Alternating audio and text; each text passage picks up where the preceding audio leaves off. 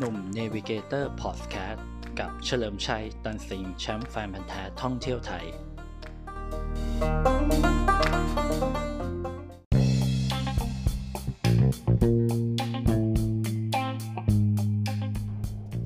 สวัสดีครับกลับมาพบกับหนุ่มเนวิเกเตอร์พอดแคสต์กันอีกครั้งนะครับฟังเรื่องผจญภัยเดินทางท่องเที่ยวไทยในแบบแชมป์แฟนพันธุ์แท้ท่องเที่ยวไทยนะครับหนุ่มเฉลิมชัยตันสิงห์นะครับก็พอดีเมื่อวันก่อนก็พูดถึงเรื่องเสียงผีป่านะแบบว่าที่อยู่ในป่าอะไรอย่างเงี้ยจริงๆมันก็คือเสียงธรรมชาตินะฮะก็เลยนึกขึ้นได้ว่าเวลาเดินทางเนี่ยก็มีคนถามผมเยอะนะว่าเคยเจอผีไหมเจอแบบอะไรแปลกๆไหมอะไรเงี้ยซึ่งที่ผ่านมาเนี่ยตั้งแต่เดินทางมาเด็กยันโตเลยเนี่ยก็เจอบ้างนะครับไม่ใช่ว่าไม่เจอนะครับแต่ว่าผมก็มองเป็นลักษณะของเรื่องของวิญญาณนะวิญญาณเพียงแต่ว่าผีเนี่ยผมไม่แน่ใจว่ามันจริงหรือไม่จริงคือผมเชื่อว่าวิญญาณหรือพลังงานเนี่ยมีนะครับหรือสปิริตเนี่ยมีนะครับเพราะว่ามันเคยมีการวิจัยอยู่อันหนึ่งนะครับของฝรั่งเขาคือเมื่อร่างกายเราหยุดหายใจแล้วเนี่ยหรือเสียชีวิตแล้วเนี่ยน้ำหนักจะหายไป 0.03 กรัมนะครับซึ่งเขาสันนิษฐานว่ามันคือเรื่องของพลังงานหรือสปิริตที่หายไปจากร่างกายรวมถึงความชื้นด้วยอะไรเงี้ยผมก็เลยมองว่ามันก็เรื่องของพลังงานหรือวิญญาณนะมันน่าจะมีนะครับเพราะจริงๆเรื่องของพลังงานวิญญาณเนี่ยมันก็เป็นเรื่องของคลื่นหนึ่งต้องพูดอย่างนี้มันเหมือนคลื่นวิทยุอะครับคือเหมือนว่าสมมติว่าวิญญาณนั้นอยู่ที่คลื่น 104.5 FM 104.5 สมมุตินะครับแล้วคนนั้นที่ไปเจอก็อยู่ที่หมายถึงคลื่นหรือพลังงานเขาเนี่ยตรงที่ FM 104.5 พอดีมันก็เลยรับกันได้เจอกันเหมือนคลื่นวิทยุกับตัววิทยุที่รับกันได้นะครับแต่ในทางกลับกันถ้าวิญญาณนั้นเป็น FM 104.5 แต่คนที่มาเจอหรือมาอยู่ในห้องนั้นเป็น FM 104.55 อย่างเงี้ยมันก็ไม่ได้มันก็ไม่เจอกันนะครับมันมีอะไรแบบนี้ด้วยมันเหมือนคลื่นพลังงานบางอย่างเพราะว่าเวลาแบบรายการผีที่เราไปเห็นเนี่ยแบบเขาจะมีเครื่องมือวัดแหล่งพลังงานมันก็จะดังติ๊ดๆคือจะบอกว่าทุกที่มันมีพลังงานครับเพียงแต่ว่าพลังงานนั้นนะมันจะทำอะไรได้หรือเปล่าอะไรอย่างนั้นคือผมเชื่ออย่างนั้นมากกว่าไอ้ลักษณะของผีแบบลักษณะผีปอบผีอะไรอย่างเงี้ยคือยังไม่เคยเจอขนาดนั้นที่เขาทำเป็นหนังนะเคยแบบว่าเจอแต่เสียงแปลกๆนะครับอย่างกรณีอย่างอยู่ครั้งหนึ่งเคยไปถ่ายรูปที่ตลาดลงเกลือนะครับลงเกลืออารัญญประเทศเนี่ยติดชายแดนก็ไปพักที่พักก็ใกล้ๆตลาดครับง่ายๆคือละ 400-500 นะครับแต่ก็โอเคก็สมบูรณ์แบบทุกอย่างกลางคืนผมก็นอนแต่ว่าเราก็รู้สึกว่ามันก็มีอะไรแปลกๆมากระทบความรู้สึกคือจริงๆผมเป็นคนมีเซนส์นิดหนึ่งคือไม่ได้มีเซนส์เยอะนะครับแต่แค่รู้สึกว่ารู้สึกว่าที่นี่น่าจะมี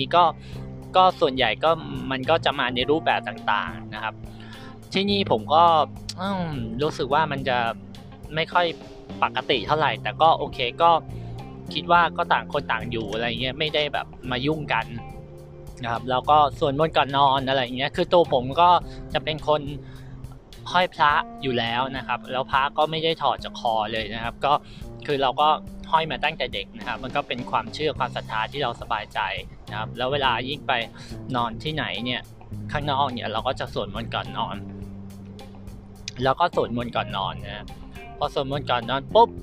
ก็โอเคก็เปิดทีวีดูว่ามีอะไรบ้างจำได้ว่าตอนนั้นมันก็แบบว่าติดเขมรนะมันติดกัมพูชาเงี้ยรายการเกี่ยวกับภาษาเขมรกัมพูชานี่เพียบเลยก็เลยแบบว่าคิดไปแบบจะเจอวิญญาณกัมพูชาก็คิดไปเรื่อยฮะจนโอเคก็ง่วงนอนก็หลับไปสัก 5 ทุ่มคราวนี้ก๊อกน้ำอะครับ ก๊อกน้ำที่เนี่ยเป็นลักษณะของก๊อกน้ำที่เหมือนเป็นหมุนนะครับหมุนเกลียวนะครับก๊อกน้ำมันเปิดขึ้นเองอ่างล้างมือมันค่อยๆไหลจอกขึ้นมาผมก็เอาละนะผมก็เปิดไฟแล้วก็เข้าไปดูว่ามันเปิดได้ไงผมก็ไปปิดนะครับก็พออีกสักพักหนึ่งมันก็แบบเอาอีกเป็นอีกนะครับไหลจอกคราวนี้ผมก็เลยแบบมันดูแปลกๆอะไรเงี้ยคราวนี้ผมก็เลยลองปิดแล้วผมก็ยืนดูว่ามันหมุนเองหรือเปล่า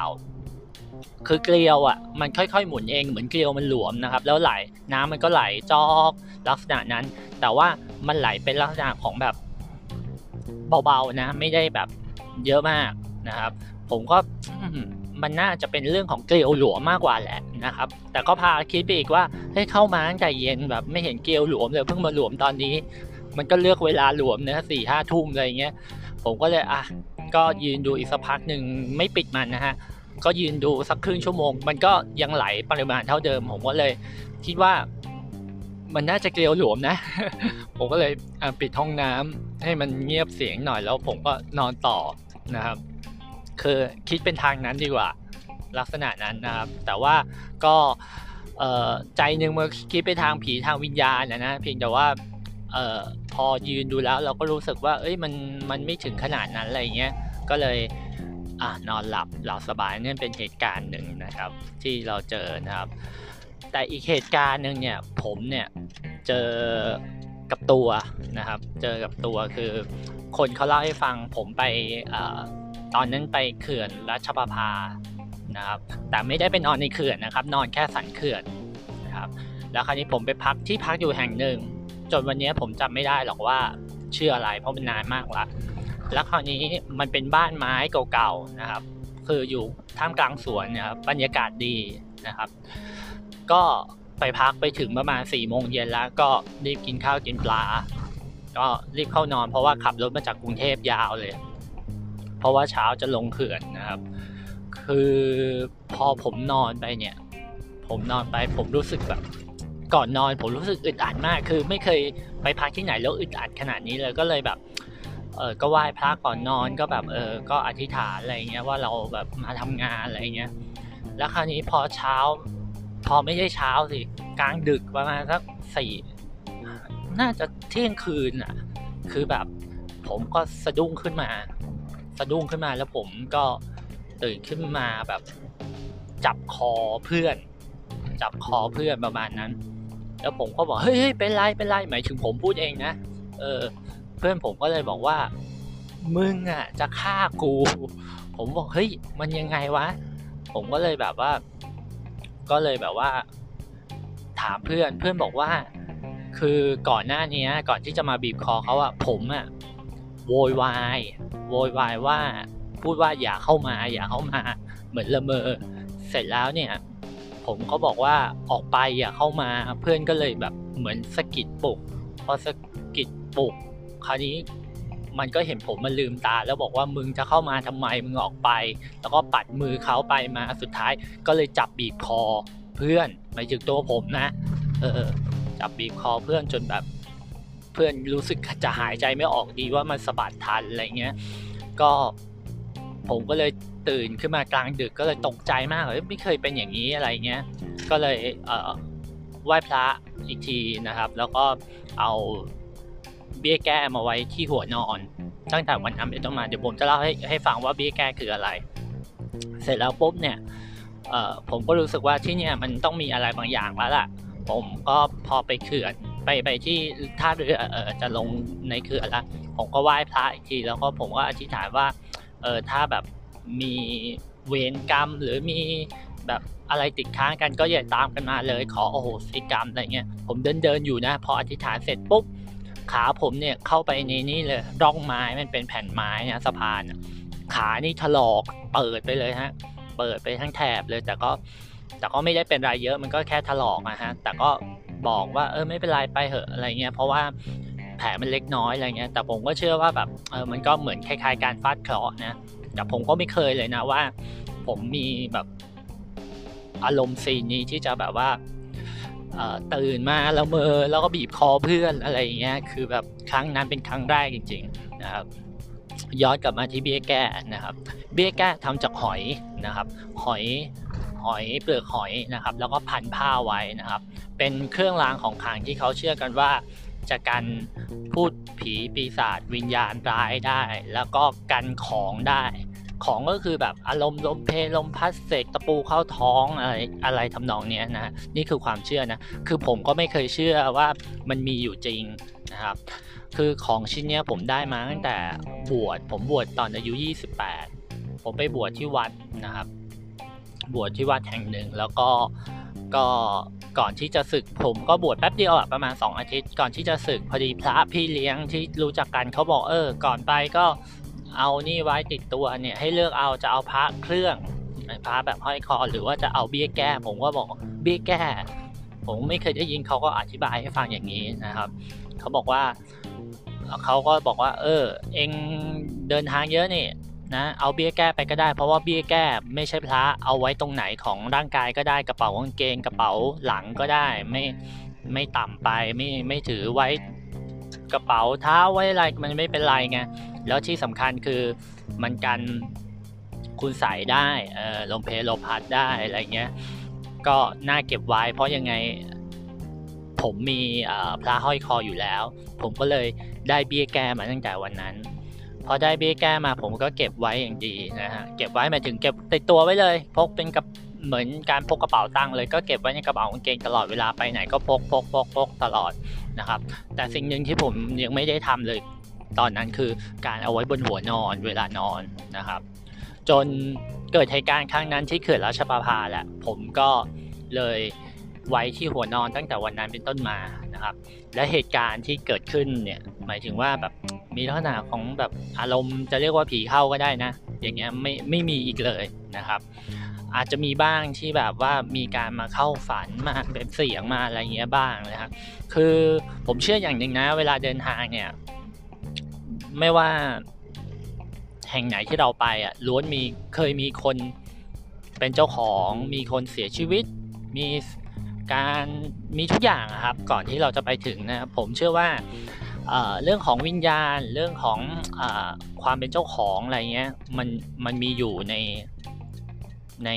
พื้นที่นั้นๆอยู่แล้วผมเชื่อว่าผมเดินทางไปไหนผมเชื่อว่ามีเสมอนะครับเพียงแต่ว่าผมมองว่ามันไม่ใช่ว่า